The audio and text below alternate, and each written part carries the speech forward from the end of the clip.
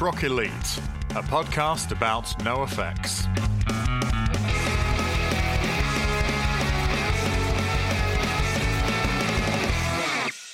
If everybody did an ocean near a USA, then we all do surfing like no effects.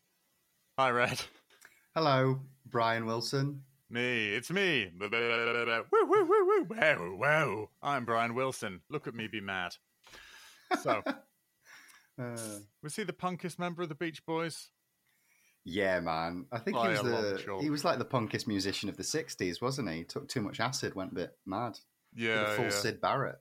Yeah, that's true, yeah.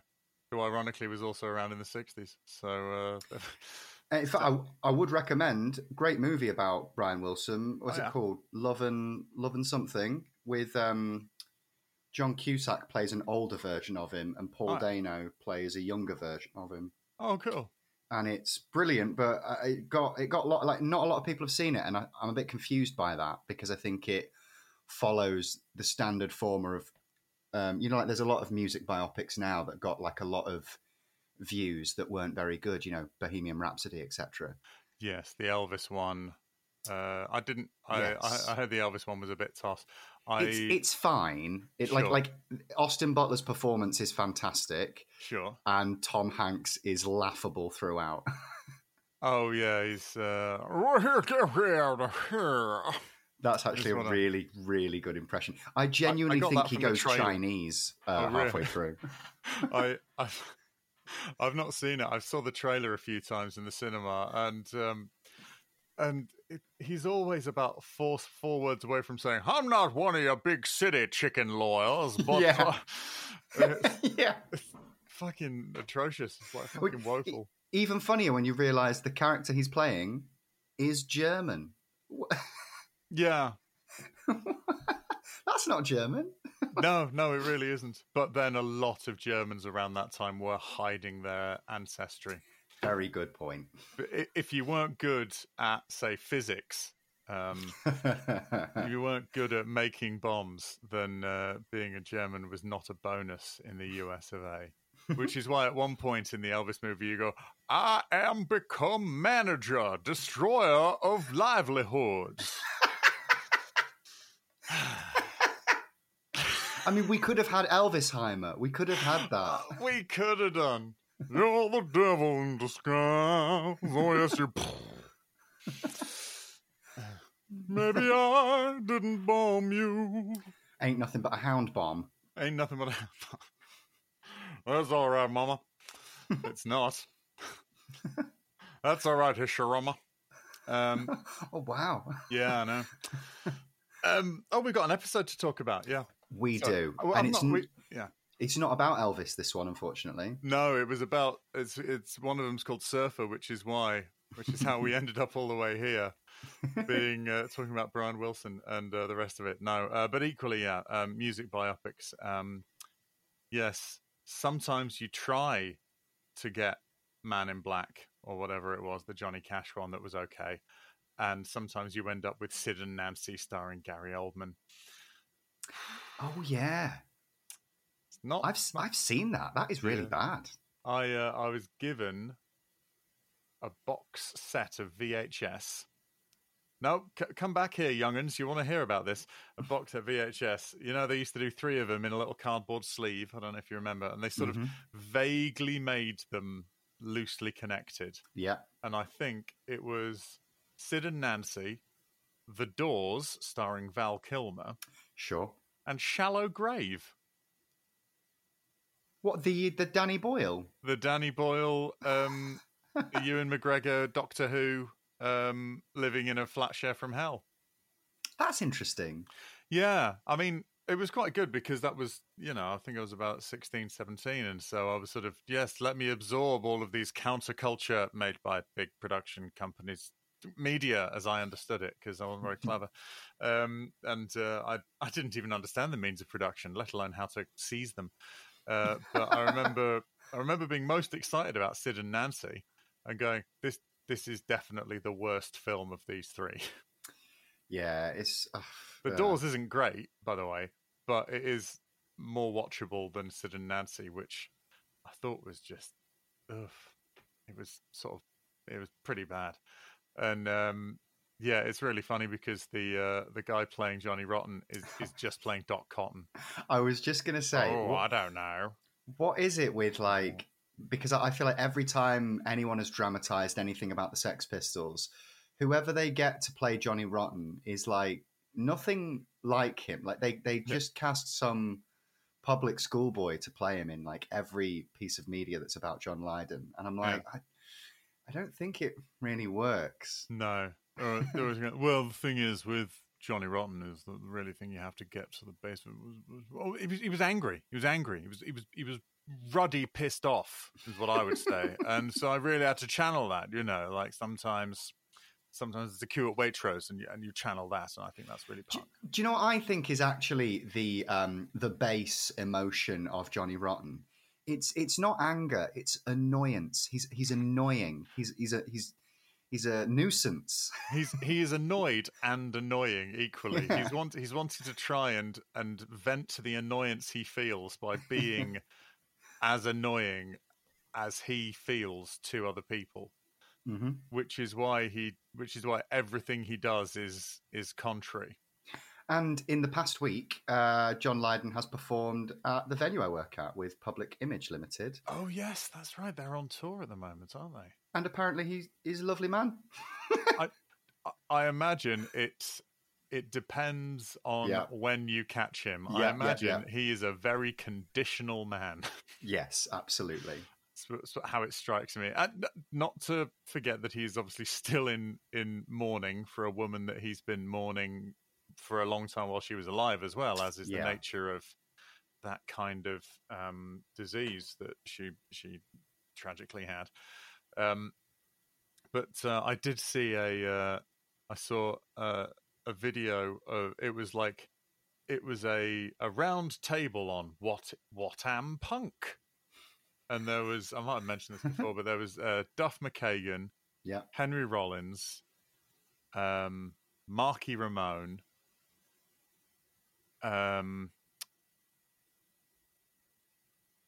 was it maybe Kathleen Hanna from Bikini Kill? Sure, yeah.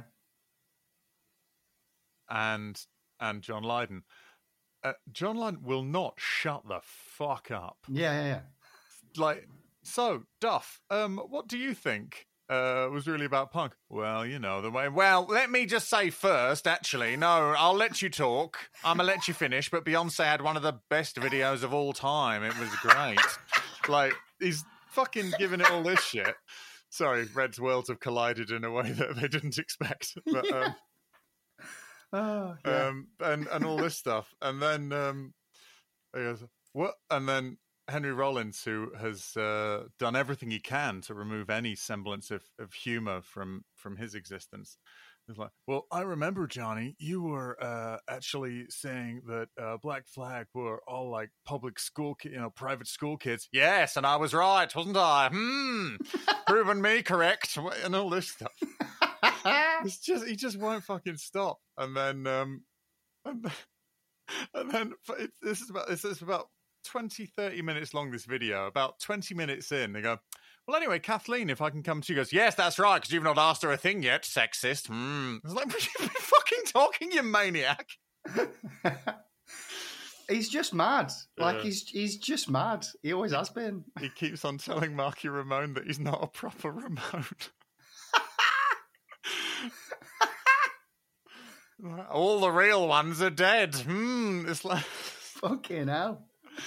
I'm like, someone's going to crack you in a minute, and I don't think I'd even blame them if they did, but, Well, because I always remember the story in the 70s when he got stabbed, and I remember, like watching that bit in a documentary. I think it's The Filth and the Fury, which is a brilliant documentary. It's great, yeah. With the bit where he gets stabbed, I'm like, yes, finally. Like, it was bound to happen. Yeah, I'm frankly amazed that he grew up to have all of his own teeth to go rotten. Would have been knocked out of his head if he'd just gone around doing that all the time. Anyway, a divisive man. So one of the things we're going to be talking about on today's episode is Surfer, the EP by NoFX, which we recorded this a while ago, but I remember us both enjoying it. Yeah, and I think what's really fun about this episode is we're kind of like exploring outside influences. Quite. Obviously this one's Surfer, the first album we're talking about, influenced by Suffer, the Bad Religion album, which people are probably more familiar with. Mm-hmm. And then we're going to talk about... Yeah. Sorry, I was just going to say, and they're going back to the Fuck the Kids system of fast songs, no frills, learn it, record it, first draft, last draft, get it out the door kind of approach, which is a very exciting thing. And sometimes when I think you see a very pure aspect of NoFX, and not overthought, not overdone, not overblown, just them in their purest essence, and I find that very exciting. So we talk about that in a bit more depth. And as you're about to say, Red, we've got the first real big chat that we've allowed ourselves to have about a band that isn't NoFX. Yeah.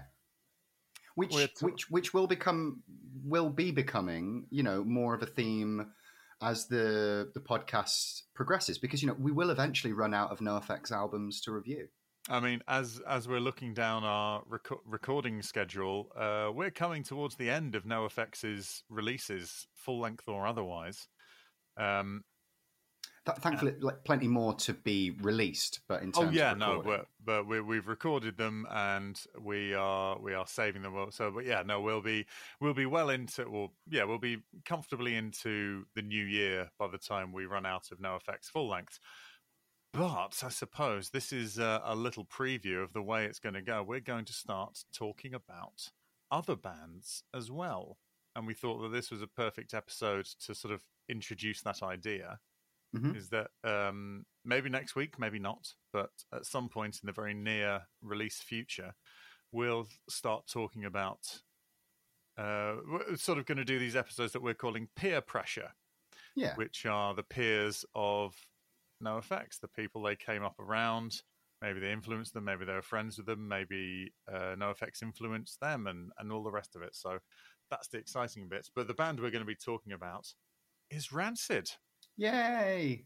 Which we're both excited about. We're both big Rancid fans. And Rancid and NoFX put out a split release on BYO Records. And we talk about that in the episode. And also, double fun, they cover each other's songs. Yay! And it is as weird as that sounds. Yes, it is. The reasons for it, we'll go into that in the main body of the episode because I'm sure we mentioned those. Mm-hmm. Do you have anything coming up that you'd like to let the good people around? You've just got back off your holidays, haven't you? I have, yeah. I went on holiday. My cousin got married in Portugal, so we went out with our... we've got quite a large family because we're from Irish stock. So it was a big old, we haven't seen each other together in quite a long time. And it was very exciting. But in terms of things coming up, I've got a lot of work at the moment at Lead Mill because basically September to November is one of the busiest times for stand-up tours. The Edinburgh Fringe is finished, so all the comedians are out on the road. We've got Grace Petrie this evening. We've got... Brian Butterfield twice coming up this month, which is Peter Serafinowicz's comedy character, which I cannot wait to see. Amongst many others at theleadmill.co.uk if you want to see our full listings. And then I'll be gearing up for Panto. The next 4 months is going to be just work for me. Well, there you go. But what about yourself, Eddie? Oh, I wish I could say the same. No, you at the end of September, I'll be in Chippenham. Yes, of course. I'll be headlining the what is it called? It's Will Hodgson's friend of the show, Will Hodgson's show, and I've forgotten the name of the pub. It's Old Road Tavern, the Old Road Tavern in Chippenham. I'll be headlining the bill there. I think you can see Oh, the Georgian Theatre in Stockton on Friday, the 15th of September. So the Friday that this goes out on the Monday. The following, that coming Friday, you can see Discount Comedy Checkout at the Georgian in Stockton. And I am a member of that group. So there's something like that going along as well. Well, I think we've been teasing you enough. I think we should let you hear the body of the episode. Absolutely. Wicked. Right. Well, we will see you on the outro. Oh, and we're just crash landing into 2001. Yeah, this is a fun little episode. It is. I'm excited about this. There's something very interesting about the fact that we're going to be talking quite a lot a bit later about a band who isn't NoFX. Yeah, I think this is exciting. Like, I'm really glad that we're doing these sort of like almost in between episodes where, because obviously we're breaking down some of NoFX's biggest studio albums, but I'm also really enjoying breaking down their EPs.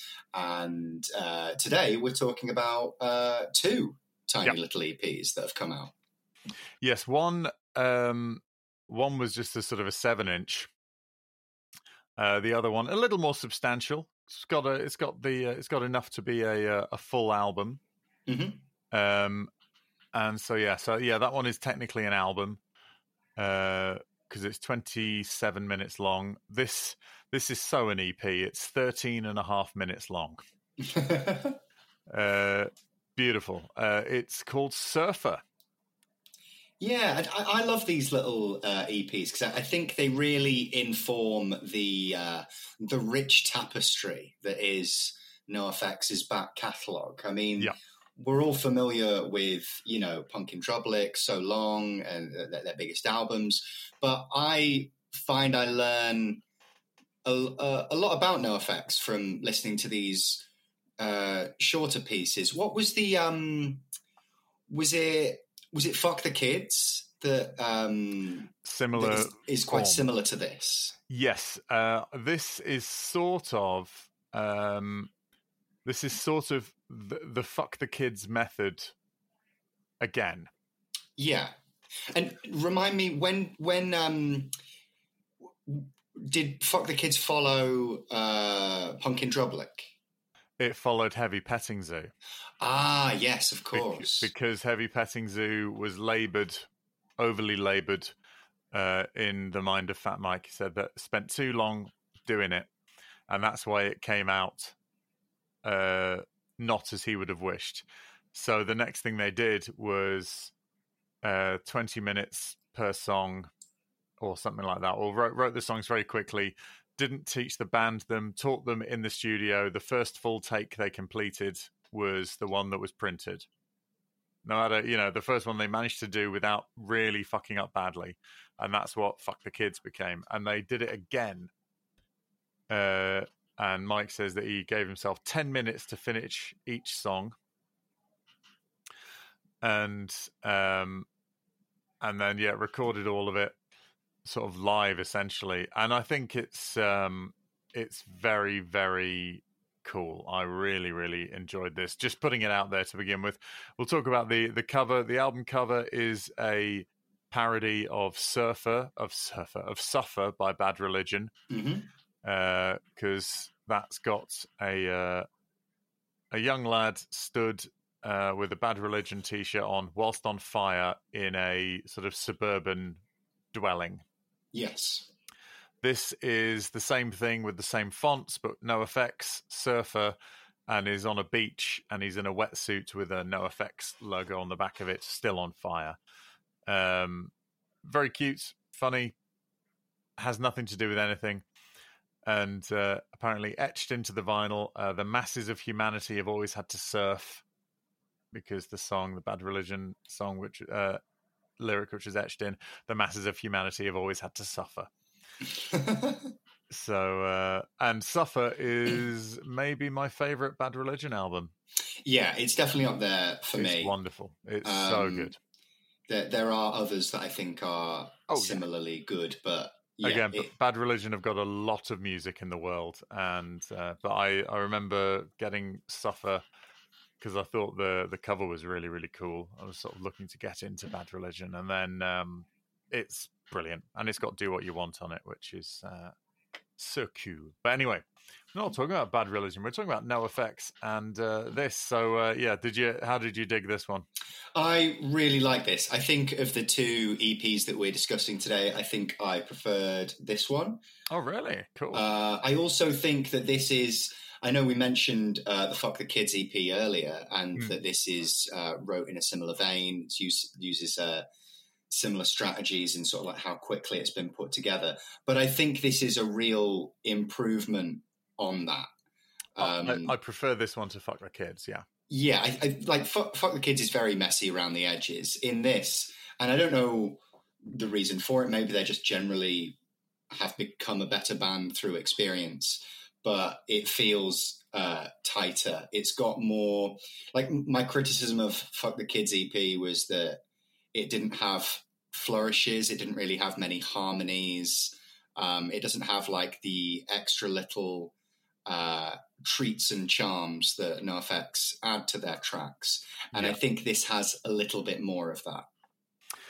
Yes, it does. Yeah, there's like with Juice Head, that would have been quite boring without the harmonies and stuff. Well, not boring. It wouldn't have been as good anyway. But yeah, I think this one is like Fuck the Kids Deluxe.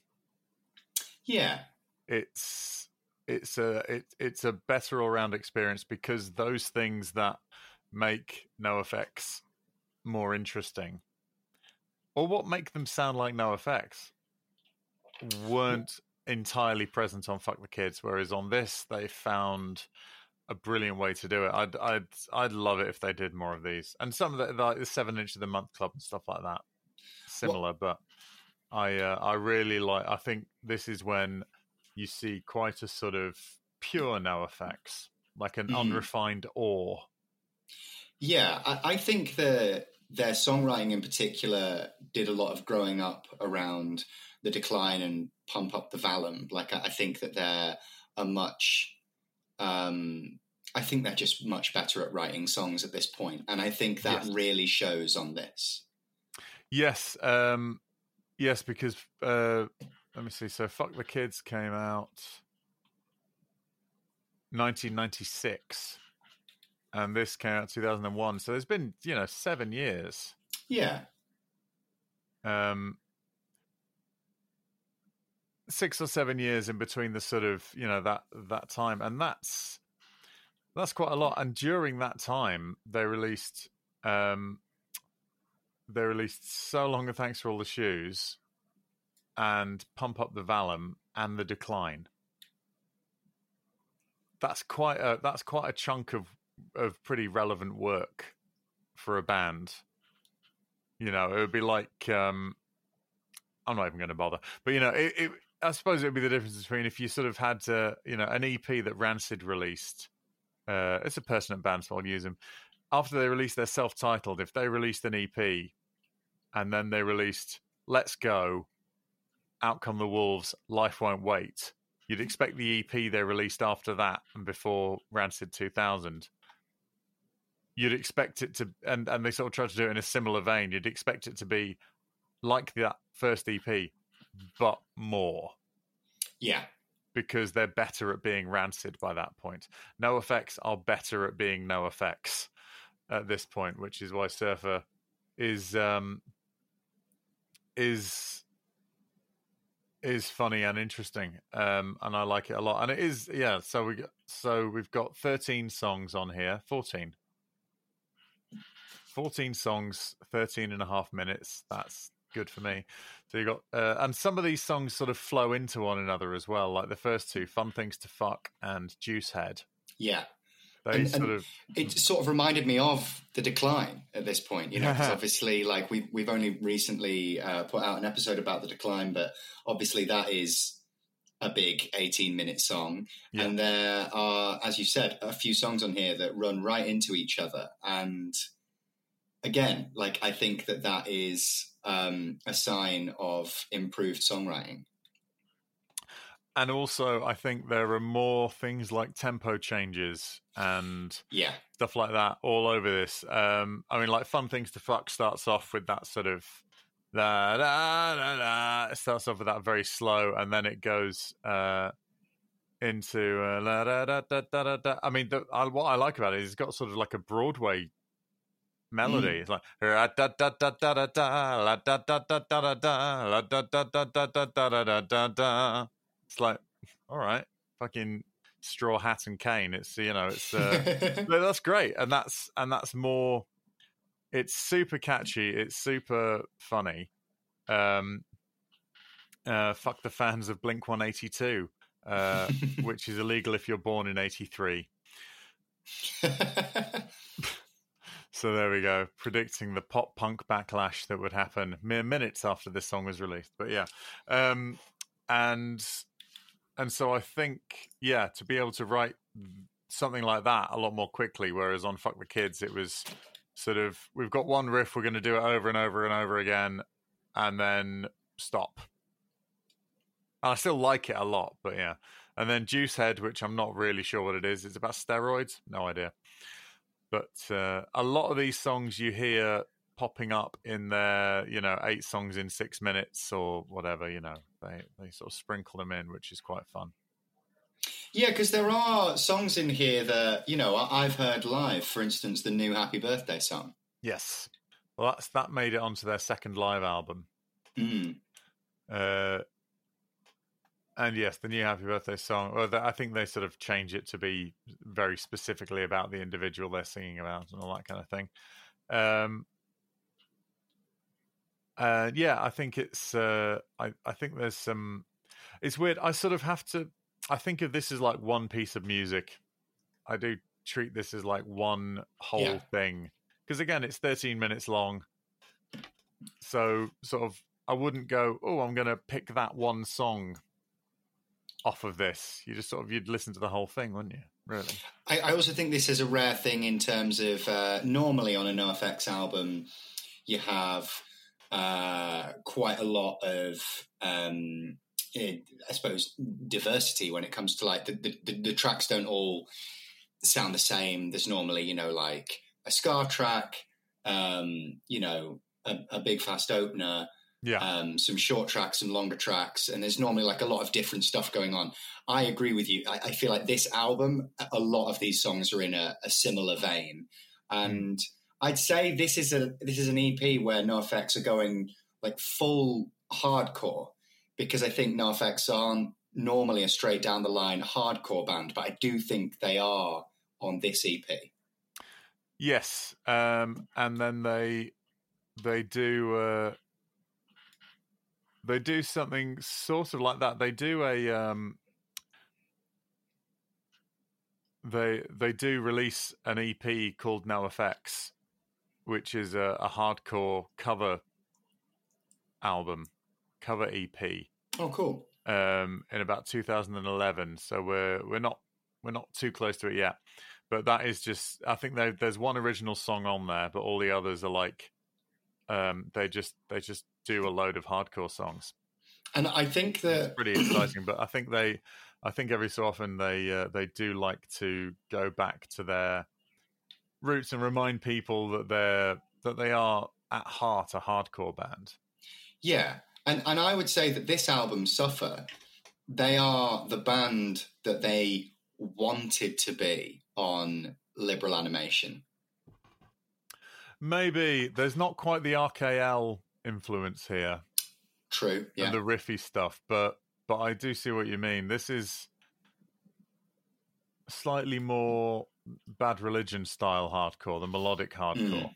Yeah. Not that RKL aren't melodic, they are, but they're a lot riffier than that kind of thing. So that's and I think it's good. You got any standout tracks on this? I absolutely love Can't Get the Stink Out. Oh yeah, it's a good one. It reminds me of other NoFX tracks, later NoFX tracks. There's a lyric line in it which I think is sonically quite similar to a line in Seeing Double at the Triple Rock. the what is it when you're stuck in Minnesota? Oh, and you got a drinking quota. Yeah, there's like a line in Can't Get the Stink Out that reminds me of that. But I think that's a really, really fun song. It's a super short song. It's got great harmonies. Yeah, I think that's the high point for me. What about you? It's difficult to say. I like Puke on Cops. I like I really like Juicehead, and Yes. That's a real treat for me. I like Fun Things to Fuck and Juicehead taken together. I like them a lot. Yeah. I think Woe on the Woes is very funny. And it's sort of I've seen videos of people like, oh, this is when NoFX was calling out Offspring and AFI, and I was like, they're not really calling him out, given that he's spoken fondly of both of those. But it's just one of those things. He's just it's funny though. But yeah, and yeah, I think those. Yeah, in fact, 3 on Speed as well. I like so those first 3 songs. I think it starts off super strong. Yeah, but again, I just take it as a whole thing. Yes. I like it, but Puke on Cops is very, very fun as well. And what album does Party Enema end up on eventually? I'm not sure. Because it's definitely a song that I'm super familiar with, but I'm guessing I don't know it from this EP. Let's have a look.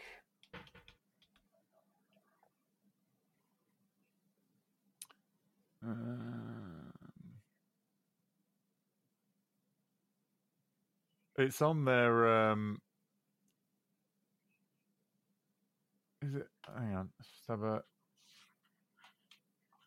It might even be on the greatest hits. Yeah, it is on the greatest hits. Yeah, I've just checked. That's where. Yeah. So yeah, some of these do end up on the greatest songs. How interesting! I wouldn't have thought a song from this EP would have ended up on the greatest hits, but that's really cool. Yeah, I think it's.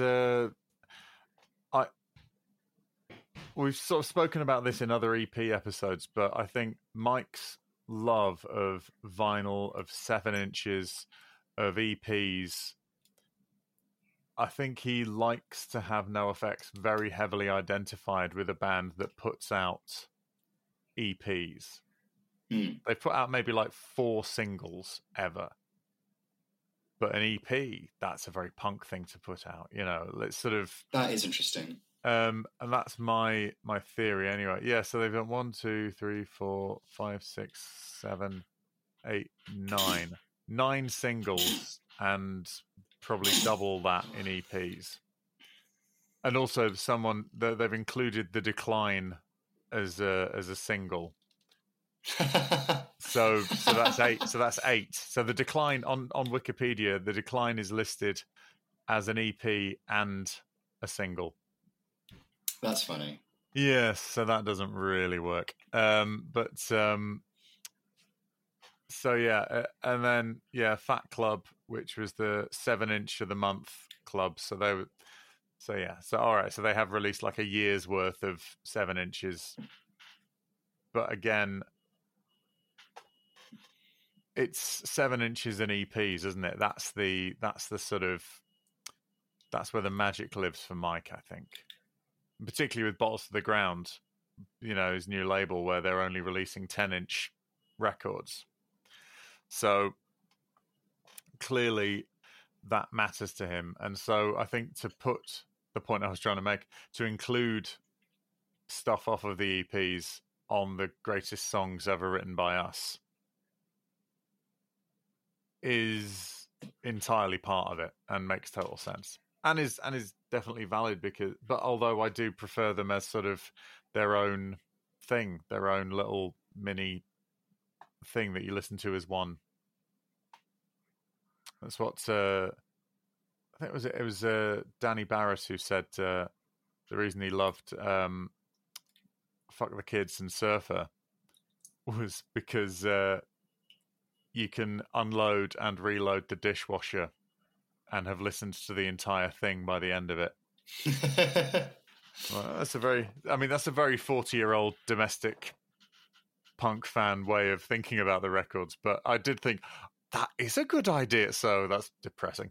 But yeah, so yeah, I think Surfer. I prefer it to Fuck the Kids, and I really enjoyed Fuck the Kids. So so the next thing they released after this. Oh, in fact, the next thing they released after this was the next thing we're going to talk about. Don't know if we're quite there yet. Is there anything else you'd like to say about Surfer? I just think that these little EPs that they do are a really interesting palette cleanser. I think it, it reminds me of how, NoFX have different approaches to music. They never do the same thing twice. And I think this is a really good way of recharging the band creatively in between larger studio albums. I think this is a great idea. I think it's executed well.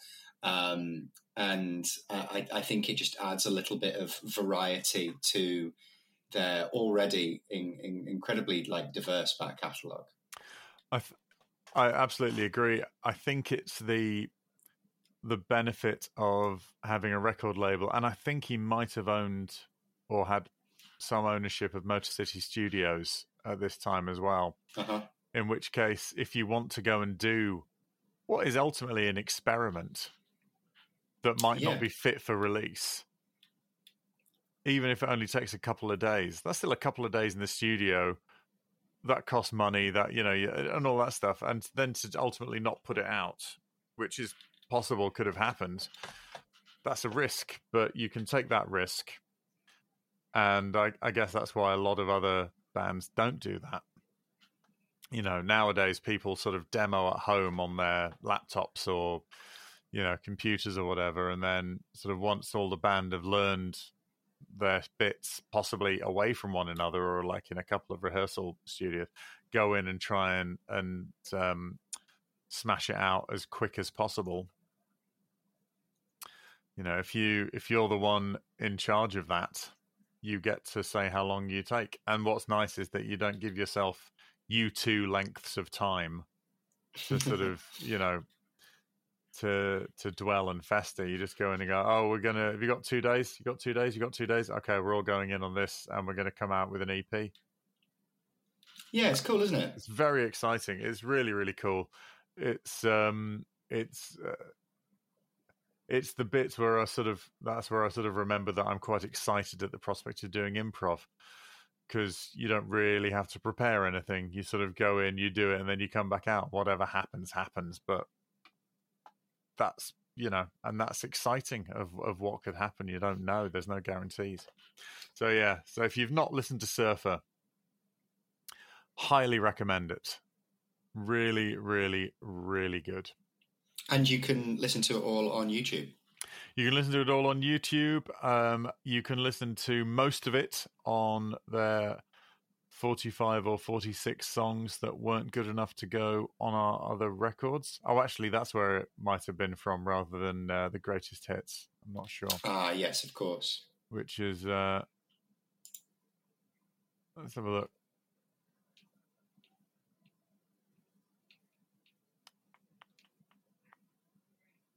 Yeah, it's not on the greatest hits. Oh well. No, yeah, it's track 6 on disc 2 of 45 or 46 songs that weren't good enough.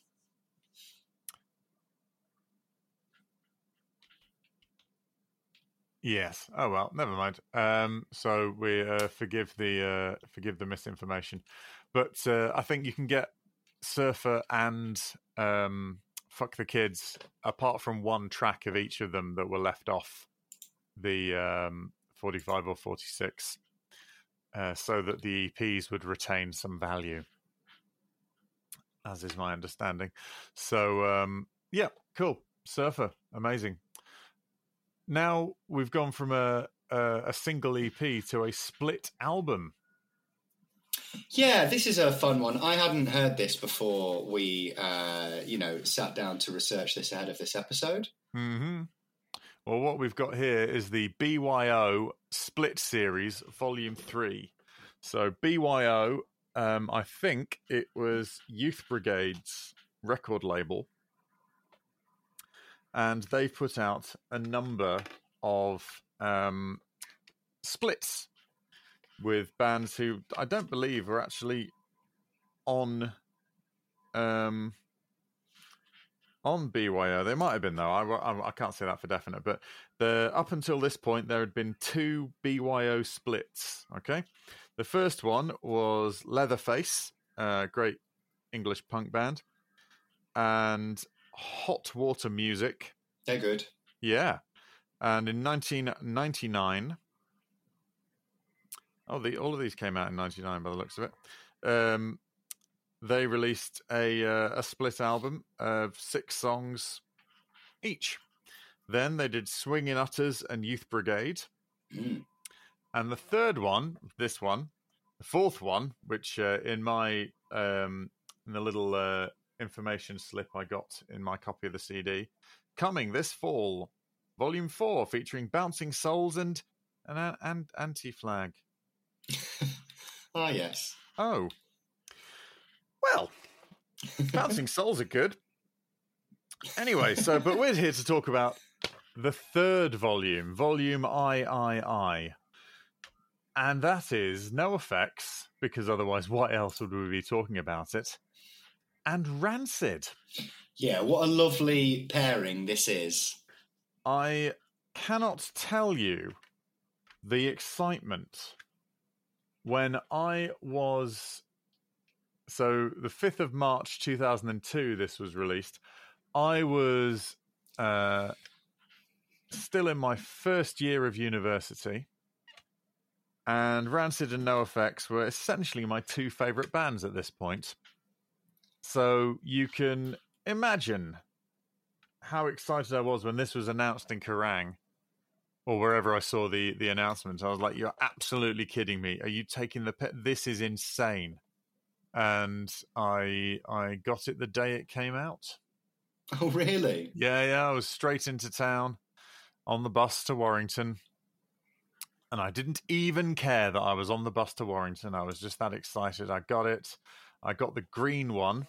There's 2 versions of this. There's one where I feel like On the Bus to Warrington is a Rancid song if Tim Armstrong had grown up in the Lancashire area. Yeah, in the northwest. Yeah, absolutely. Yeah. On the bus to Warrington. Got a bus to Warrington. Go past Newton the Willows. All of the roundabouts making me sick. Yeah. That would be pretty exciting. I remember the cover was a photograph by Tim Armstrong. Someone stood on a broken Stratocaster, and it has PUNX carved into it, and it's black and green. Hello everyone, Eddie here. Red and I hope you're enjoying our show. If you have been and would like to help us make it a little more easily, then you can donate to us at our coffee page, which is ko-fi.com/punkrockelite, or you can look in the show notes for our link tree. If you can't help us financially, we totally understand, but would love it if you spread the word to other people who would like this podcast. We thank you for your continued support. We massively appreciate it. Back to the show. So you hadn't heard this at all before we said we were going to listen to it? No, and similar to you, very excited when I heard of the concept. Huge NoFX fan, huge Rancid fan. Really excited to hear them both play songs of each other's.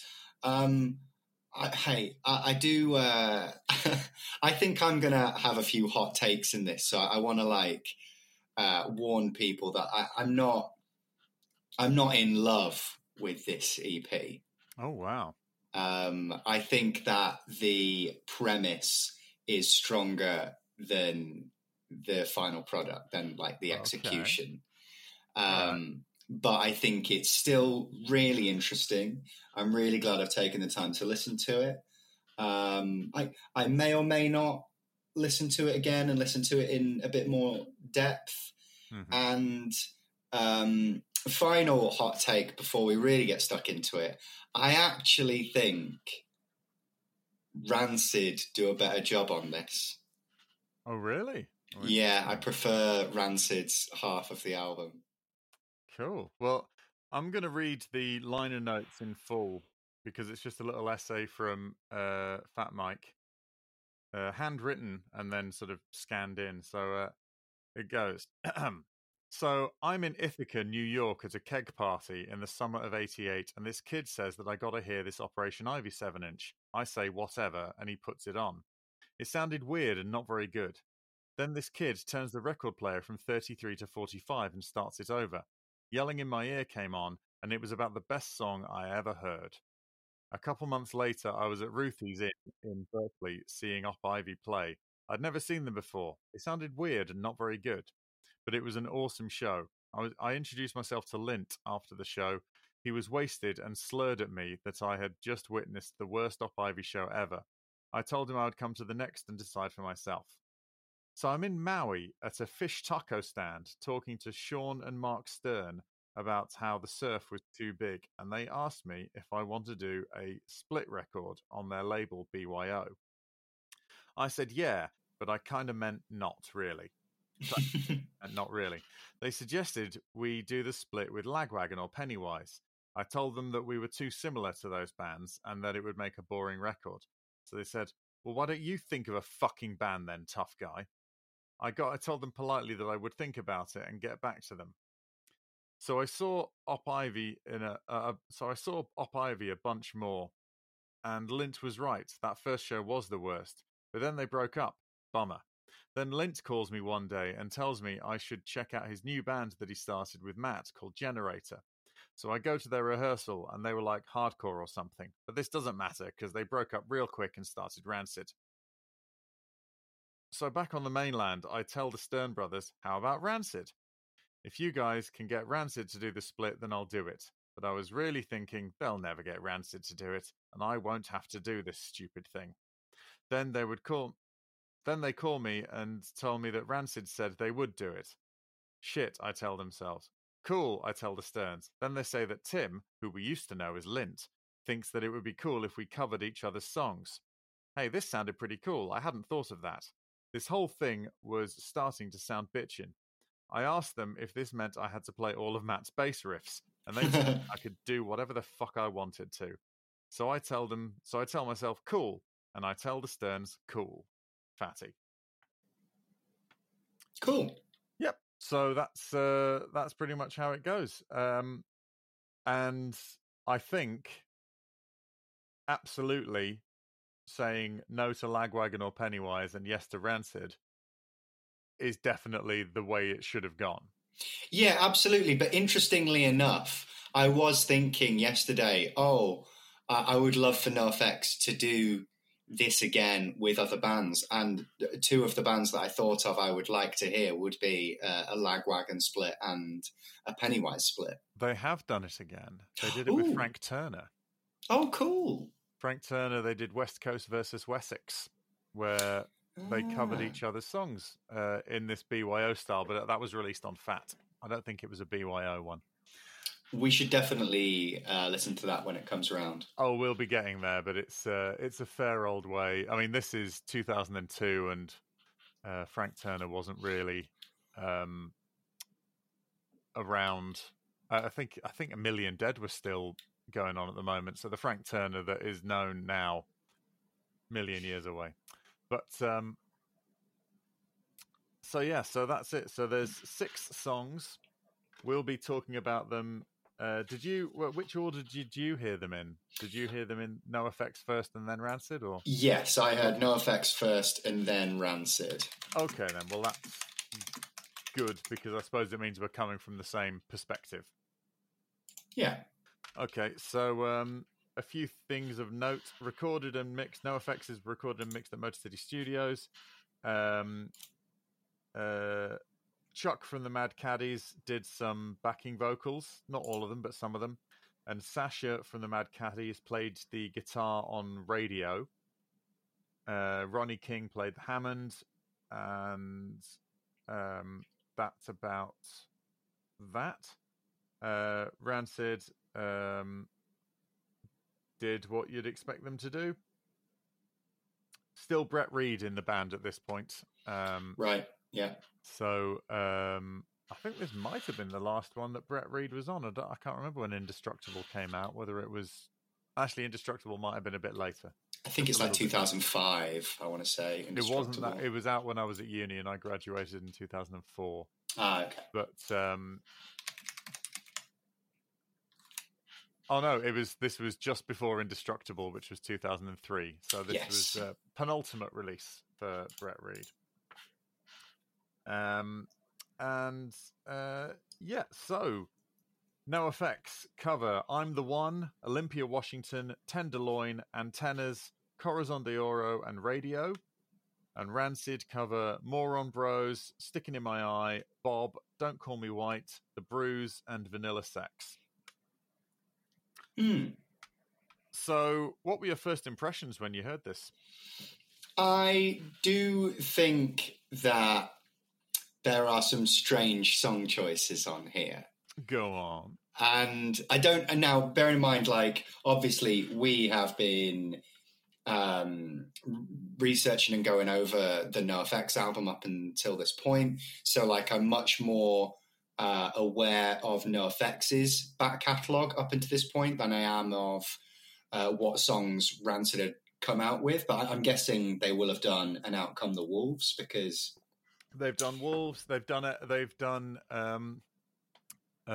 everything up to Rancid 2000, the black and white skull one, like their little hardcore album. Yeah, sure. Little hardcore. Listen to me condescending, but you know their hardcore album in 2000. Like I say, so things like Fall Back Down and stuff like that hadn't come out yet because that was on Indestructible. So yeah, I because I think I think there are good songs on here. I think the Olympia Washington is a good cover and a good choice. I also enjoy their cover of Radio, because I always love an excuse for Hefe to get on lead vocals. Yep. That's also the only one from this that has made it into their regular set lists. Yes, I thought that I'd seen them play this live. I've seen them play this live at least once, if not twice. They did keep this one as a live favourite. A little bit of me, and I know it would make it technically not a NoFX Rancid split, but a little bit of me wants them to do Sound System by Operation Ivy. Yes. Yeah, if they'd put in an Operation Ivy thing or something like that, that would have been very, very cool. I can see why they didn't though, because I think Mike might have too much reverence for Operation Ivy. Yeah, fair. And, I just think that on the NoFX side, like Tenderloin and Antennas are just a little... I find the songs like a little dull. And I kind of wish they did Roots Radicals. I think that would sound really interesting in NoFX, or Junkie Man, Time Bomb, Ruby Soho. I don't know. Another big track from An Out Come the Wolves, I think, would have been very welcome here.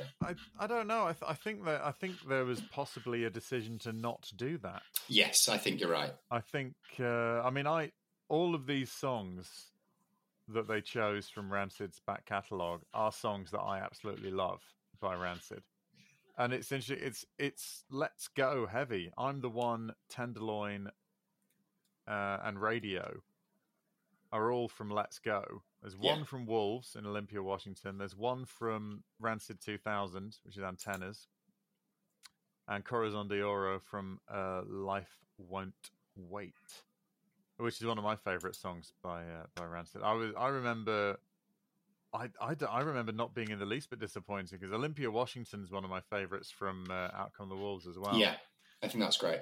And I thought I thought the sound was just brilliant. I thought the way they took the songs and made them make sense with NoFX's sound was really, really clever. I thought it was a very smart one. I love the bass tone in I'm the One. I love the he doesn't do the walking bass, or he does the walking bass line a bit here and there, but like in Tenderloin, which is the bass doesn't sit on one note. It's, you know, it's a walking bass line. It's like a jazz bass line throughout it. But the way he changes it to that little triplet thing that he does, he does his bass flare where Matt does his bass flare. Like he doesn't do the same style of bass flare. Yes, he puts his own one in it, which I think is brilliant. And I think that one of Mike's most earnest vocals comes on Corazon de Oro. Like there's no wink, it's a very, very genuine performance, and I really, really relish it when he does do a genuine, not sarcastic, not ironic, not tongue-in-cheek vocal. And I don't think he does it as often as I would like, maybe. But yeah. So yeah. So what's your favorite from the NoFX side? I think Olympia Washington is my. Or actually, it might be Radio. Yeah, Radio is great because I do think Radio is really good. But yeah, you know, like I think I'm just a little. I'd like there to be, and because I'm not, I'm a much bigger fan of An Outcome the Wolves than I am. Is it Let It Go? Let's Go. Let's Go. So I'm much more. I'm a bigger fan of that era. So I would have liked to have heard another song from around there, and I think there's so many on An Outcome the Wolves that I'd like to hear NoFX cover, because I think that they really lend themselves. So you know, I just think that there would be. I just really want to hear Fat Mike sing Roots Radicals. That's just all I want. Yeah, I think maybe there were some decisions made about. I think Mike maybe didn't want to sing about being a working class street punk skinhead. Yeah, fair. Yeah, because he's not. You know, he might have felt stupid, like he was doing punk face. Sure. Yeah. In which case, maybe he was going for the ones that relate more to him, or like, you know, Tenderloin, which I think is about sex workers and stuff like that. So immediately he's like, oh yeah, I like all that. Corazon de Oro is a love song. Radio is about a love of radio. And they're also, that one is sort of tongue in cheek, but, you know, also really well done. It's like respectfully done because they've put some effort into it. And Tenors is about hating California. You know, I'm the One I really, really like. I also like the fact that El Jefe does the Fat Albert hey voice in it. I saw an argument online once of someone saying, I love the way that El Jefe does that impression of James Hetfield in this song. And someone said it's not James Hetfield, it's Fat Albert, and then like put a link to this and you're like, fuck off, mate. How is it a cartoon? It's clearly Metallica. Like, who do you think Hefe's doing an impression of more? A cartoon or Metallica? Well, I'm sure he likes Metallica just fine, but so yeah, people are fucking weird, aren't they? I think I love the way these songs sound. These NoFX songs, the production is brilliant. I really, really like it a lot. And Corazon de Oro might be my favorite, but yeah, it's good. But it's because that was my favorite Rancid song for a little while. Because I was so emo and heartbroken. But I think I really, really like the NoFX side. I remember listening to it and just thinking, this is fucking incredible. So yeah, 18-year-old me was a very, very big fan of this. However old I was, doesn't matter. So yeah, any closing thoughts on the NoFX side? You know, I think they do. One thing I will say they do a really good job of, I know you touched upon it, is like, you know, I when I listen to Rancid, I'm always like blown away by how impactful Matty Freeman's bass playing is on everything that they do.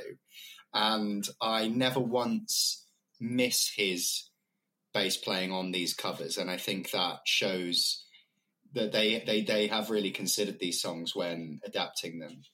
And I think that's pretty impressive because, as I said, I think Matty Freeman is, the spirit of Rancid for me.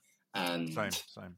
I think that, we always, praise Fat Mike's bass playing. I think he's a much better bass player than people give him credit. And I think he, once again, shows that on here.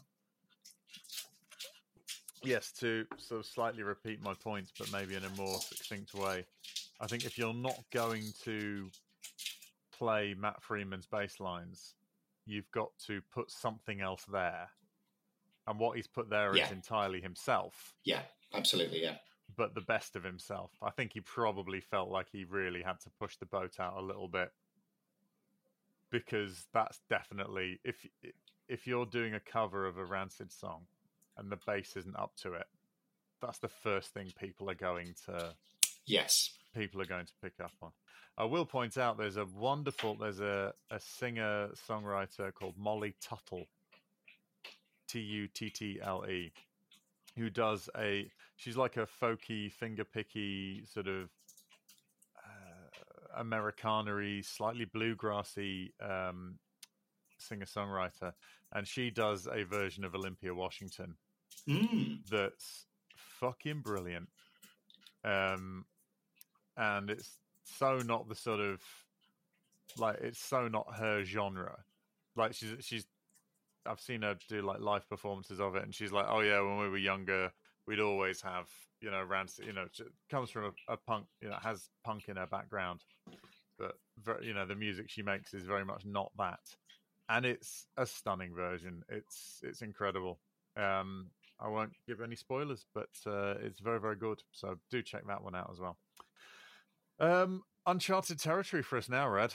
Yeah. We're going to be talking in depth about a band that isn't NoFX. How exciting for us. And leaving it in the edit. So that's going to be an interesting one. So your preferred half of the record. Yeah, but that's not to say that it isn't without its low points. I do think there's one or two of the Rancid tracks that I think are a bit silly. There's no such thing as a perfect crime. But I think that Rancid have done a better job with song choices here, because I think that the songs they choose are both like, they're good songs. I'm excited to hear them.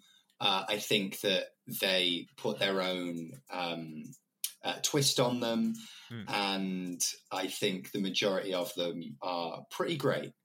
There's a couple bits here and there that I would change. I don't think the chorus on Moron Brothers kicks in the way that I want it to. I think they changed the time signature of it slightly.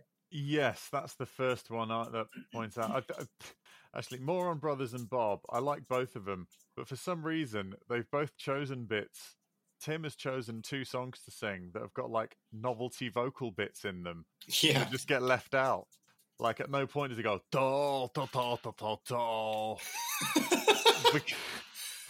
And I lost sleep over how much I wanted to hear that. But, yeah, absolutely.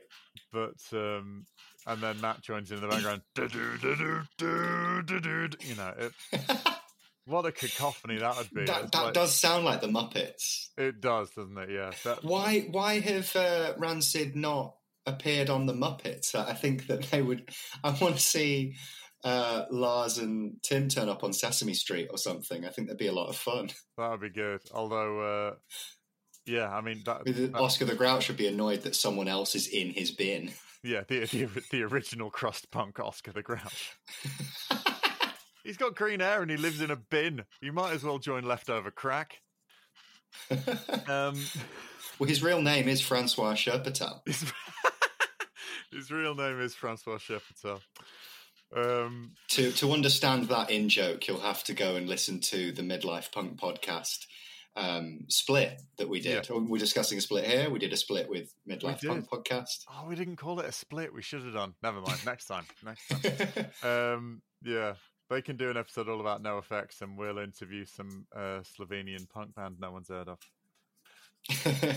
So good episode, that available from all good podcast providers. Absolutely, yes. Midlife Punk Podcast in general, do listen to it. Tom and Nihilism, cracking chaps, and deserve your listens. Because they just sort of have like sort of hanging chords if they are the Moron Brothers, and it doesn't really flow. I was just I was kind of waiting for the chorus in the song because I think the verse is good. Like I do enjoy the Moron Brothers cover. Yeah. But then like I'm kind of like waiting for that chorus to kick in because I'm like, Rancid are doing NoFX. This is so exciting. I think this chorus is going to be dead cool. And then because they like it sounded a little bit unfamiliar because like they changed like I guess it's like the time signature or whatever. It didn't quite kick in the way that I was hoping it would. I do agree. That is, because I like the rest of that song. Yes, I agree. Yeah. I really like it. And I mean, that's it. It's a statement of intent, isn't it? You're starting off. Pardon me. Both of these sides, because I imagine, on the vinyl, one side is NoFX, one side is Rancid. Both sides start with just the bass on its own. I'm the one, dung, dung, dung, and then with Moron Brothers, you go, dun, dun, dun, dun, dun, dun, dun, and so you've got, it does feel like there's a bit of a sort of a bass thing going on. Well, I suppose when you think about it, they're sort of side-eyeing each other a little bit, One thing that you could say is similar about NoFX and Rancid is like, to a certain degree, they're both kind of bass-led bands. The bass does a lot of work in the background. Yes, absolutely. Well, if you've got Matt Freeman in your band, you just say, just do what you reckon, Matt. And and if for songs that he writes, songs that he doesn't write. And with NoFX, the bass player writes the songs. So, I think he does write most of them on guitar, but, the bass gets a lot of consideration. But so we move into another bass-led track, Sticking in My Eye, where we've just got 4 rounds of the riff, but the third round is just a bass solo because he can, which I love. I think it's really good. Lars does a great job on the vocals here. Yeah, and I think Sticking in My Eye and Bob, these next 2 tracks, this is my highlight of the album. I think this is the real peak of it. I love these 2 covers. And really interesting that like Sticking in My Eye starts so familiar and then it kind of like deviates a little bit and becomes like its own thing. And then it kind of goes back into it being a little bit more recognizably NoFX, but and I'm trying to work out if this song, this Sticking in My Eye cover stands out because the cover's really good, or is it just because the original song is really good? To be honest, I think this is probably the least messed with. Yeah, and it's the most note for note, apart from the little bass flourishes and stuff. And I think this is why, like, I complain that for the song choices on the NoFX half, because I think Rancid have covered some pretty big NoFX tracks here. I think Sticking in My Eye and Bob at the time are 2 real big NoFX songs, and I don't think they changed too much. I don't know. My feeling on the song choices here is that Rancid have gone, what can we make sound like Rancid? Yeah, you're right. What is already similar to what we would do? And NoFX have gone, how can we make these songs sound like us? So the difference between the original and the NoFX side is greater than the difference between the original and the Rancid side. Yeah, I think you're right. Did that make any sense at all? It does, yeah. Okay, good. I think you're right. Because I think Bob in particular, like I'm like, oh yeah, this is a Rancid song. Of course it is. Because it starts off with the same chords as Roots Radical. Of course. So So so when you say you want no effects to do Roots Rap, they sort of did. Although I can't remember which came out first. Actually, Bob came out first, but I'm not claiming any. No one owns the chords C and F. By the way, I don't want to. I'm not trying to spread drama where there isn't any. But yeah, I think that Bob is great. I think it's Tim's best vocal. He only sings lead on 2 of these songs, but he does more on Bros, which he does in the lower register on here. But then Bobby sings in a sort of more 90s voice of Tim Armstrong, I suppose. But yeah, I really like it. I like the Lars gets to do a nice fun solo where there would have been the trumpet. Yeah. And we got the running bass line through it and stuff like that. Really, really nice bit of work. It does sort of Bob craps out a little bit at the end because it just has the hanging guitar when it would have been. How funny would that be? That would have been so funny. I'm not suggesting that Rancid don't have a sense of humour, but I don't think they have enough of a sense of humour to make themselves look like that. That would be so funny, though. It wouldn't it be just everything would, the world would be a little bit of a better place if that happened. But hey, they're cool. And it's funny, really, because I know that Rancid probably haven't done that because, a sense of humour isn't what you think of when you think of Rancid. So they're kind of like deviating from that. But then the next track, I think, is absolutely fucking hilarious. This is probably the most talked about track on this album. Oh, is it? I would imagine it is. I think it's the longest song on the album. Oh, there's a couple 3-minute ones on the NoFX side. Oh, is there? Well, it's certainly the longest one Rancid do. Yeah. It's the slowest one. Yeah, it's quite repetitive, this one. That's my main issue with this, is that if the drums had been double speed, it would have at least had a sense of urgency. Because it's not actually slower than the NoFX version, but the drums are half time. And it's odd because, it is quite a funny song, even when NoFX do it. And I understand that, there is... It's not a joke song. Like, they do kind of mean what they're singing, but there's something unavoidable about, I don't believe anything that Fat Mike says. So I find NoFX's version of Don't Call Me White a lot easier to listen to. There's something just... I think... After listening to Rancid sing Don't Call Me White, I've decided that the whitest thing imaginable is Lars Friedrichsen saying Don't Call Me White. It's just... Oh, this isn't Lars, this is Matt. Really? Can you not tell? I'm not the biggest of no, I couldn't. I always thought this was Lars. You couldn't tell this was Matt Freeman? Don't call me what? I've never really heard Matty sing before, or not knowingly. He doesn't sing a lot. He doesn't sing any leads on Out Come the Wolves. I don't think he sings at all on Life Won't Wait. And I can tell why. He sings lead on some of Let's Go, and he sings like half of... Well, in fact, Tenderloin is a Matt Freeman song. Ah, interesting. And I love Matt Freeman's voice on the Rancid songs. It's very high in the mix in this one as well. It's not really blended in. It's very front and center. He again sounds like a Muppet. It's the weirdest thing because it's got the least interesting bass on it. And it's the one that he's singing. But yeah, because on Let's Go, he's got so many great songs. And on Rancid 2000, he's got some great... I just really, really like him. unironically enjoy his singing voice. And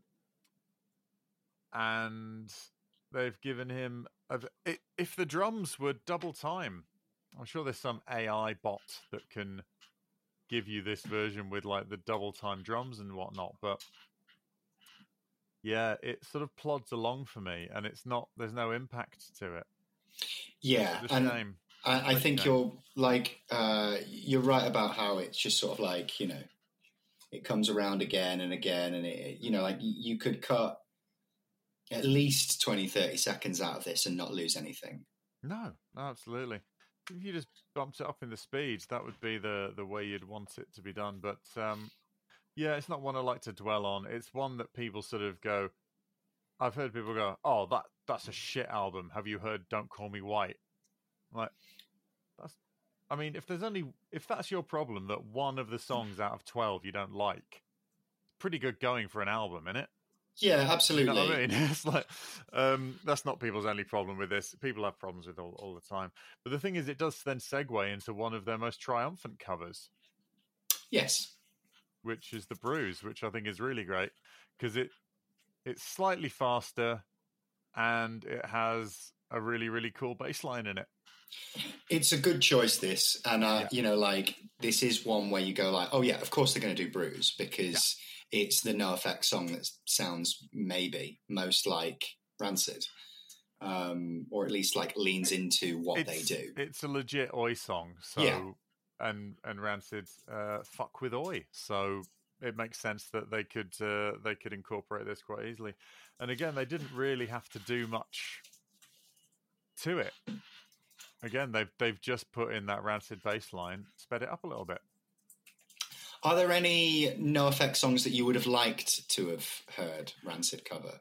I would have been interested in having them do something that was more skate punky originally. Although having heard Don't Call Me White, maybe I don't.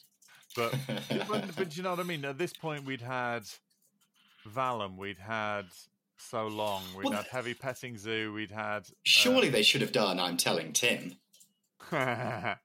Maybe. I mean, that's it. You'd have thought... I'd have liked to have heard them done one of the riffier things, Punk Rock Elite or, something like that. I think Dinosaurs Will Die. That would have been... That would have been an interesting one.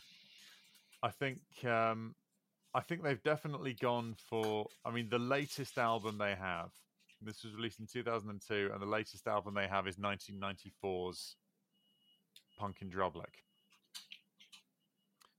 There's no ska on the Rancid side. Rancid don't tend to blend ska and punk. They do one or the other. But, there are NoFX ska songs they could have done, like, I don't know, Rico or All Out of Angst or, I don't know. Yeah, I guess so. I think... Eat the Meek. That would have been interesting. And did that in like a Life Won't Wait kind of style. Yeah, absolutely. Like big, full dub drop kind of vibe. Yeah, I don't know. It's I think something. I think actually I haven't really considered it a huge amount, but I think Dinosaurs Will Die would be an interesting one for Rancid to do. I think Bottles to the Ground would be interesting. Yeah, that would be good as well. Yeah, like, the Valum have something off of there, maybe a slice of that. I'm not interested in hearing them doing Clams Have Feelings too, but yeah. But I think something a little more, I don't know. Oh, Champs-Élysées. Yes. That'd be pretty fun. I think. I think they definitely... I think Rancid played it a lot more safe in their choices, perhaps, than NoFX did. And then it's all... How interesting is it that whilst they are playing it safe, they still put Don't Call Me White in the middle? Maybe they just love the song. Maybe they were just like, definitely want this. Yeah. Or... They should have done Murder the Government instead, I think. Oh, that would have been cool. That or Matt Freeman suspected what Mike might do to his bass lines and went, right, I'm going to do that to his song. I don't know. That's pure conjecture, Your Honor, but it's my theory. But yeah, I still don't skip it. Really? I still don't skip it. No, I've got such a huge amount of time for Matt Freeman, and I really like his. He had a band called the Devil's Brigade that was like a rockabilly side project he did, and he's in a sort of Motorheady style band called Charger, and they're really, really good. And so I really, really love Matt Freeman, and even like his voice, so unironically and without any apology. So yeah, which brings us to the final track, Vanilla Sex. I think it's an odd choice for me. I agree with you in you think Rancid's thought process is like which of these songs are most like a Rancid song, because I do think this is one where you go that fits into that, like along with a lot of the songs on the Rancid side. Am I right in thinking that you prefer this to the original NoFX version? It's not that I prefer it; it's the one that I'm most familiar with, because I think it's from S&M Airlines. Yes, it is. Yeah. And I didn't own S&M Airlines until much more recently, so this was really the first exposure I had to Vanilla Sex. The song. I've been very bad at sex for a number of years up into this release, but this is the first sort of exposure. So the Rancid version is sort of the version in my mind, and I don't particularly care for either of them, I've got to say. Yeah, and I think it's an odd one to end on. I think this one is performed better because 2002 Lars is a much better singer than 1986 Mike. Yeah, fair. But the whole band in general. So the performance all around is better. But they also throw in that Rancid riff, that which is from a song on is it St. Mary? No, I can't remember. It's from a song on Let's Go. So they've actually put thing. But yeah, it is a bit of an anticlimax. Yes, it is. Yeah. I see. To be honest, I understand this one less than I understand "Don't Call Me White." Yeah, I think its placement makes it stranger as well, because I mean, this is closing the whole album, depending on which way around you've listened to it, and doesn't feel like much of a closer. I mean, I think Bruise would have been a perfectly reasonable last track. Bruise would have been the obvious choice for me, really. Yeah. So that'll sticking in my eye, maybe. Yeah, I agree. That'll sticking in my eye should close this. Those two would make absolute sense to close it, because the others sort of peter out a little bit. Rancid don't really, literally don't stick the landing on this, for my money. And I think if you want to cover something from S&M Airlines, I think you should cover the Fleetwood Mac track. And I think Rancid should do Go Your Own Way. I can't... I could also hear them doing S&M Airlines, you know. I never flew S&M Airlines again. S&M Airlines, I can't. That would be good. I think, yeah. I mean, to be honest, if Rancid were going to do Fleetwood Mac, don't stop talking about tomorrow. They've got Matty Freeman, so they need to do the chain. Oh, yeah. Just him by himself going, dun, dun, dun, dun, dun, dun, dun, dun.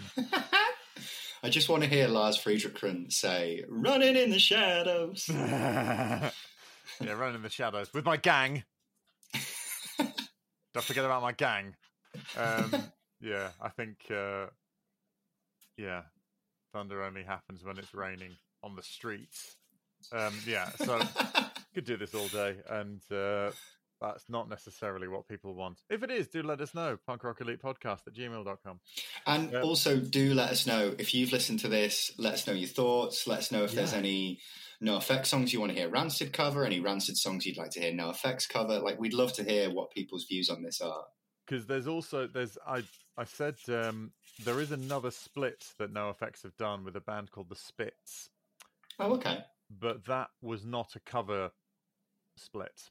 Sure, yeah. It was original song split. So I will point that out. There'll be someone saying they've done more than that. I go, they have, but the only one where the BYO style one has been this one and the one with Frank Turner.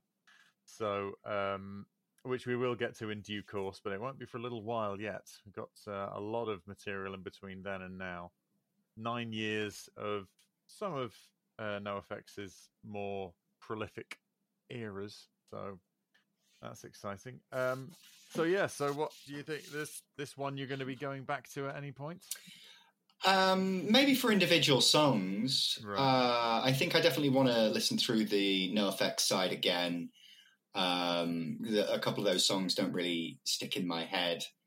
And I do think the Rancid side in particular has some really interesting covers. I think Sticking in My Eye and Bob are very good. I think Moran Brothers and Bruise are acceptable. And I don't think much of the other two. But again, and I know I've said it a few times, but I just want NoFX to cover Roots Radicals. That's all I want. I can already hear it in my head, and it sounds brilliant. It does sound good. It's interesting. They there's a little spoiler for when we do the Frank Turner NoFX split. I think because the songs there are so different to one, like stylistically, Frank Turner is sort of folk / sort of alt folk, indie folk kind of style, and NoFX are skate, punk, hardcore, whatever you want to call them. I think the differences mean that there's a lot more scope for reinterpretation. Yeah. And therefore you get it's probably a more interesting exercise in that sort of academic way. Yeah. That's, straight off, you're taking acoustic songs. Some of them are like solo acoustic songs and then putting an entire band behind them. That kind of thing. And so... and it's also a shame that Rancid hadn't released more stuff up until this point, because I think there's plenty of tracks on Indestructible I would like to hear NoFX have a go at. Yes, I think that they've both... Well, actually, no NoFX, because 2002. So NoFX covered Antennas, which was from Rancid 2000. So they've recorded songs that are like 2 years old. Yeah. And we've not got anything past 1994, like 8 years old, from the Rancid side of it. So I don't know. I'd love to find out from both bands what the process was of song selection. Whether it was literally just, well, they're my favorite songs, so let's do them. That's possible. Or, and I wonder if there was any songs left on the cutting floor, because I'm guessing they didn't just choose 6 songs each and stick to those songs. I think they probably would have had a go at some others as well. Yeah, that's an interesting point, isn't it? And none of them have ever surfaced. And there's no other instances of Rancid or NoFX covering each other's songs, whether live or... I don't believe so. I don't think Rancid have ever played any of these songs live. And NoFX have stuck to radio, because I think it is... I think there's the novelty aspect. It is great as well. There's no two ways about it. I also never knew that Billy Joe Armstrong is a co-writer. Yes, well, he nearly joined Rancid. He was offered the role, but he wanted to stick with Green Day. And look where that got him. And so, before Lars Frederiksen was offered the position of second guitarist in Rancid, Billy Joe Armstrong was involved, because they're both sort of Bay Area, Gilman Street type. So, and so for that little brief period of time that he was in Rancid or associated with Rancid, he co-wrote Radio. That is cool, and it is a stone cold Rancid classic. Yeah, I've got a bootleg video of a Rancid gig from about 1995, 94 or 5, and this weird bloke comes on in the encore and he's wearing like suit trousers, a white shirt, and black braces, and like black shoes, and he comes on to sing Radio with them. And it took years of me owning this because it was like filmed from the balcony in like Brixton Academy or something like that. And it took me years of owning this video, and I've watched it loads, to work out that it was Davey Havoc from a pre-spooky AFI when they were still like pure hardcore. Wow. Because they had an album cover that was like a Reservoir Dogs style thing, so I think they wore like suits and stuff. And so he came on and sang Radio with them. It took me so long to work out that that's who it was. But yeah, so that is Surfer and BYO Split Series Volume 3. It's really like interesting doing like these episodes because obviously like, these are two EPs that I hadn't heard of at all, and it just like I don't know, it just adds a little bit of texture to the back catalogue we're going through. It really does. I think I have a lot of time for both of these, and I do have some of the nostalgia goggles on with regards to the BYO split, because I really, really like the whole thing and do listen to it as one whole piece. I'm happy with it that way around. I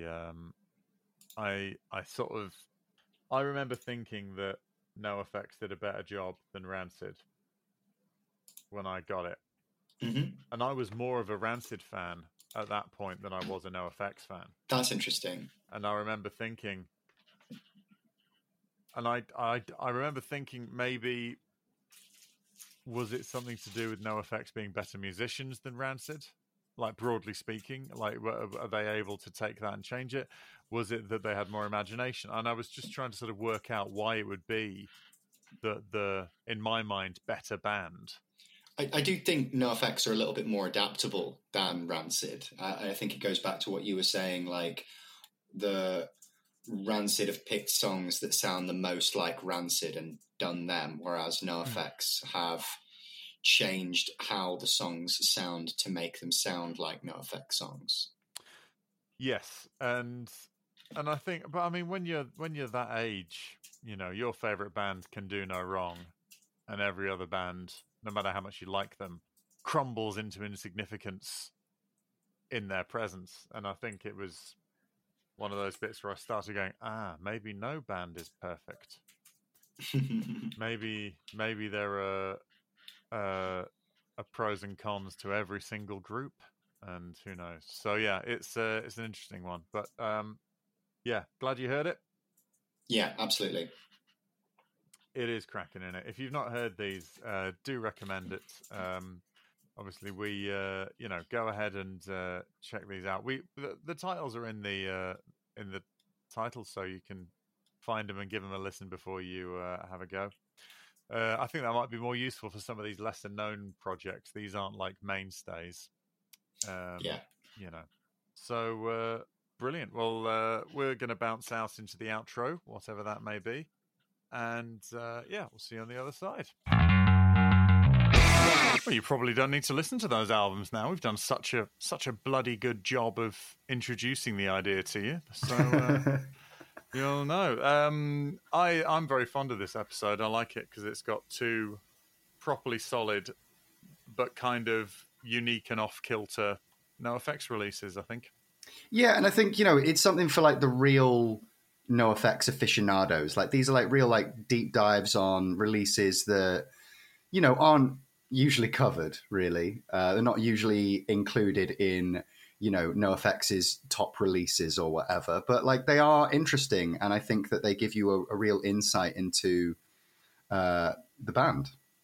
I think that also it feels like the Rancid albums really sort of their covers of the Rancid songs are very considered and been thought about, whereas the Suffer stuff is like don't second guess yourself, just do it, done, right, boom, next one. Yeah. So it's kind of really cool to have those two approaches. next to one another, and you go, oh wow, okay, so this is what happens when you want to do this, that, and the other, and I think everyone gets a good shake on the Rancid covers as well. You get a bit of Hefe singing. You got, also, you got Melvin yelling on "I'm the one," all sorts of stuff. We probably mentioned this in the episode. I can't remember. We recorded it a while ago, but properly good though. So let us know. punkrockelitepodcast@gmail.com. Which other bands, which of NoFX's peers do you think we should talk about? And which of their releases you're particularly interested in hearing us cover? Because we are planning on covering, like the big releases of the bands most closely associated with them. But we'd also love to review some of the lesser known stuff that you would like to hear the background on. Yeah, absolutely. Yeah, we'll approach it the same way. The only thing is that we may not be able to offer the same sort of in-depth knowledge. Offspring have not released a book. True. So, and all that kind of stuff. So, because, we're looking at sort of their peers. So the sort of people they were signed alongside at Epitaph, at that time there was when, just before the punk explosion, all the rest of it. But let us know. We'd love to hear which ones. Don't worry, this will still be primarily NoFX focused, and interviews with guests will still be sort of broadly NoFX focused. But we're just looking ahead because we know that they can't release records as quickly as we can listen to them for a week and then talk about them, and that's fine. That's not weird on them.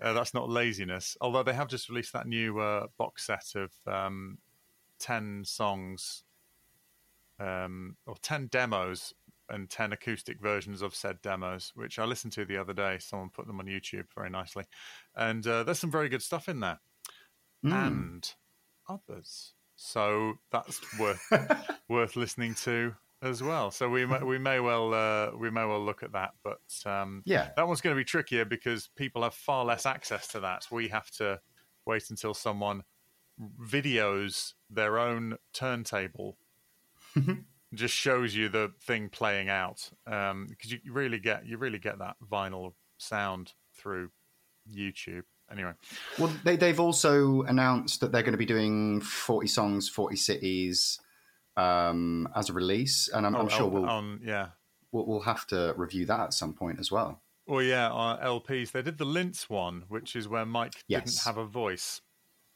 Is that the one they released? Yeah, I thought. I mean, I'm guessing they did it as a joke because, Melvin sang a lot of it. I think Hefe sang a couple. I didn't notice that. Yeah, that's so funny. Yeah, which is just incredible. But I think it's real. People were like, "This is an outrage." I go, "This is NoFX. What on earth did you expect?" It's like, come on, guys.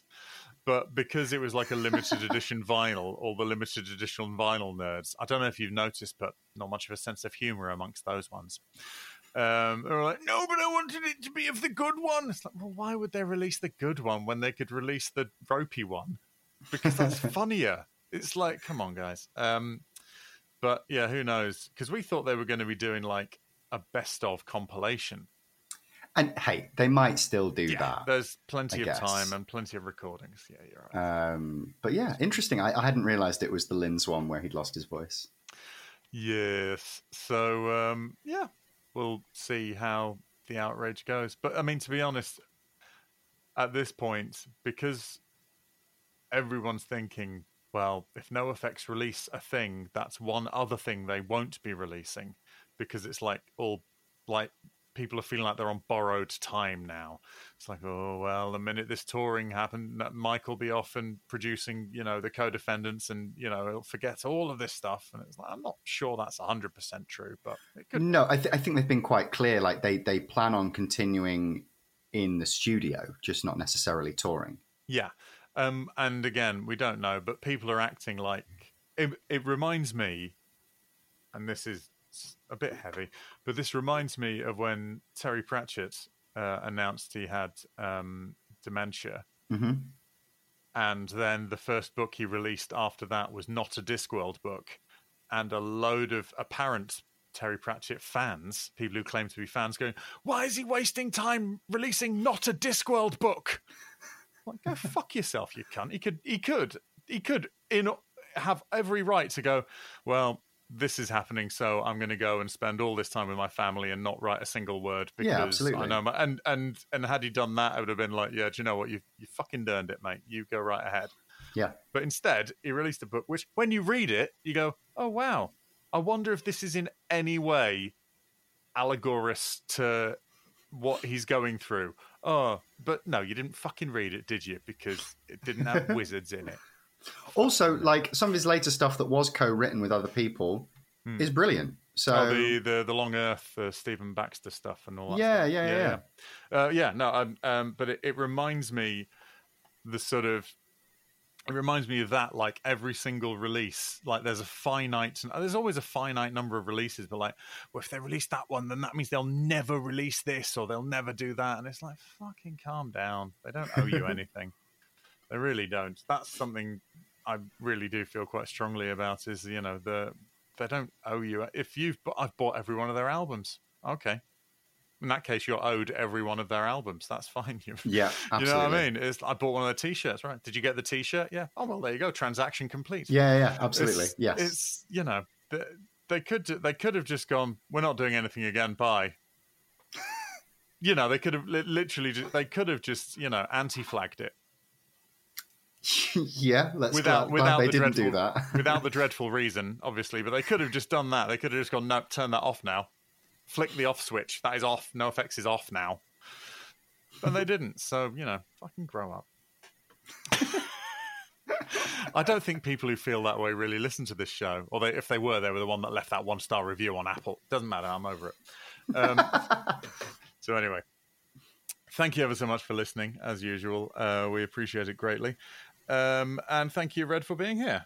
Thank you, Eddie, for having me here. Oh, well, of course. I wouldn't do it without you. I did once, and it was boring. No offense to that episode. But yeah, so we'll see you all next time. Take care, everyone. Bye-bye. Goodbye. Thank you for listening to Punk Rock Elite. It was a Pick Scraped and Fruitcake co-production by Eddie French and Red Redmond. If you're not following us on Instagram or subscribed to the podcast, please do. The main theme and production was done by Eddie French. Please contact us at punkrockelitepodcast@gmail.com. Thank you.